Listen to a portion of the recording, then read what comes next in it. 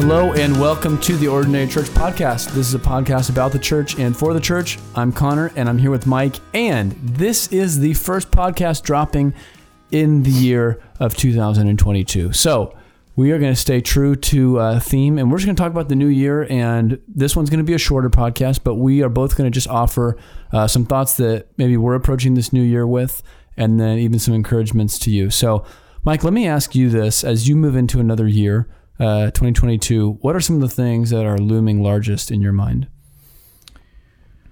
Good question. Loving Jesus supremely. That's what's front of mind. Really, that's got to be front of mind for every believer every day. Love the Lord your God with all your heart and soul and mind and strength, and your neighbor as yourself. Loving Jesus supremely. And I think probably the verse that's on my mind the most right this moment is 1 Thessalonians 5:6. And it says this: "So then let us not sleep as others do, but let us keep awake and be sober."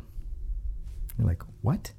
And in verse 8 it says the same thing. "Since we belong to the day, let us be sober." I think the word for 2022 is be sober. And what does that mean? What does that mean when you break down that Greek word, nepho? What does it mean? It means to be sober. It means literally to abstain from wine. It's used 6 times in the New Testament. What does it mean to be sober in this context? And it literally means to be self-controlled.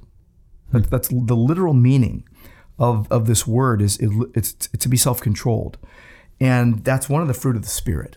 So I think if we're going to love Jesus supremely, we will live in a way that is self-controlled. And I think that plays into all of our relationships, how we treat people, how we judge or don't judge, how we cause people to stumble or not stumble, how we truly love and care for people in this moment of virtue signaling. And I'm more loving and caring because I did this one action, but I'm, having a bad attitude towards people. Right. No, that's not self-controlled. That's basically pharisaical. I want to live loving Jesus supremely and living self-controlled under the power of the Spirit. Yeah. Amen. Yeah. Love it. What about you? Well, right now in real time in my Bible reading this morning, I started Acts, and the verse that stood out to me in the first few chapters of Acts, I'm going to jump over there right now, was this: Jesus is about to ascend, and the disciples ask him this question as he's about to go to be with the Father again. Lord, will you at this time restore the kingdom to Israel? Right? They're wondering, wait, we thought that when you came, there was going to be a kingdom for us. And, they even had asked questions of him before, right? Can we sit at your right hand and your left, and all these kind of things. So they were a little bit mixed up about this, I think. But I was just having the thought, I think a lot of the political upheaval and maybe just the life and world upheaval, starting in 2020 and into this last year, 2021, so much of it was the expression of people's deepest heart longings for a good and just kingdom, right? A lot of the conversation about race and reconciliation and injustice, a lot of the I think it points to a longing that people have, where people are treated with love and there's real justice, and a lot of the conversation about gender that's continuing to go on. It's pointing to something in us that even would be an aspect of rebellion, against the Creator. But we all have the sense of we long to actually be functioning in the way that we were designed to, and we know that we're broken and messed up in that. And then even the questions of the vaccine and masks and all of what's happened with COVID, that too, it's a reminder of our frailty, and it makes us long for a better world where we're not, everyone's longing for the kingdom. I think that's true. Whether they know it or not, they're longing for the kingdom. But Jesus' answer is this. He said to them, "It is not for you to know times or seasons that the Father has fixed by his own authority.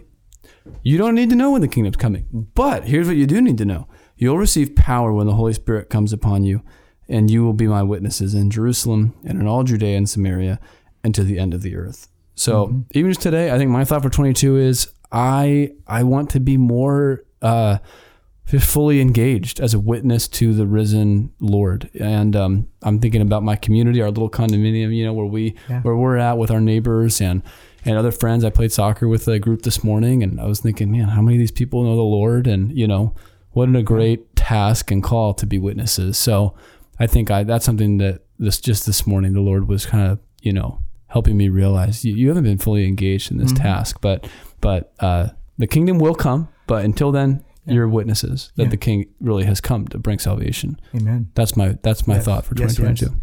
Well, hey, let's cap it off with this. We started with loving Jesus supremely, and we want to be witnesses until he comes again. It's interesting that in 1 Thessalonians 5, 6, and 8, I mentioned the being sober. 8 says, since we belong to the day, let us be sober, having put on the breastplate of faith and love, and for the helmet, the hope of salvation. And that because God has not destined us for wrath, but for salvation. That plays right into our witness, because as we're loving Jesus supremely and exercising self-control under the power of the Holy Spirit, we're going to have faith, love, and hope that's going to display to the world, because 1 Thessalonians 1:3 says, we remember your work of faith, labor of love, and steadfastness of hope. And it goes right on to say, and your gospel, it talks all about their gospel witness all through the region. So good news for a new day and a new year. And God bless everybody listening. And thanks for tuning in. Yep. Thanks so much, everybody. We love you. We're really excited to see what the Lord does at Grace Church. If you're listening and you're someone at Grace or outside of Grace in this year, we're thankful for you, and we will catch you next week on the podcast. Have a great day.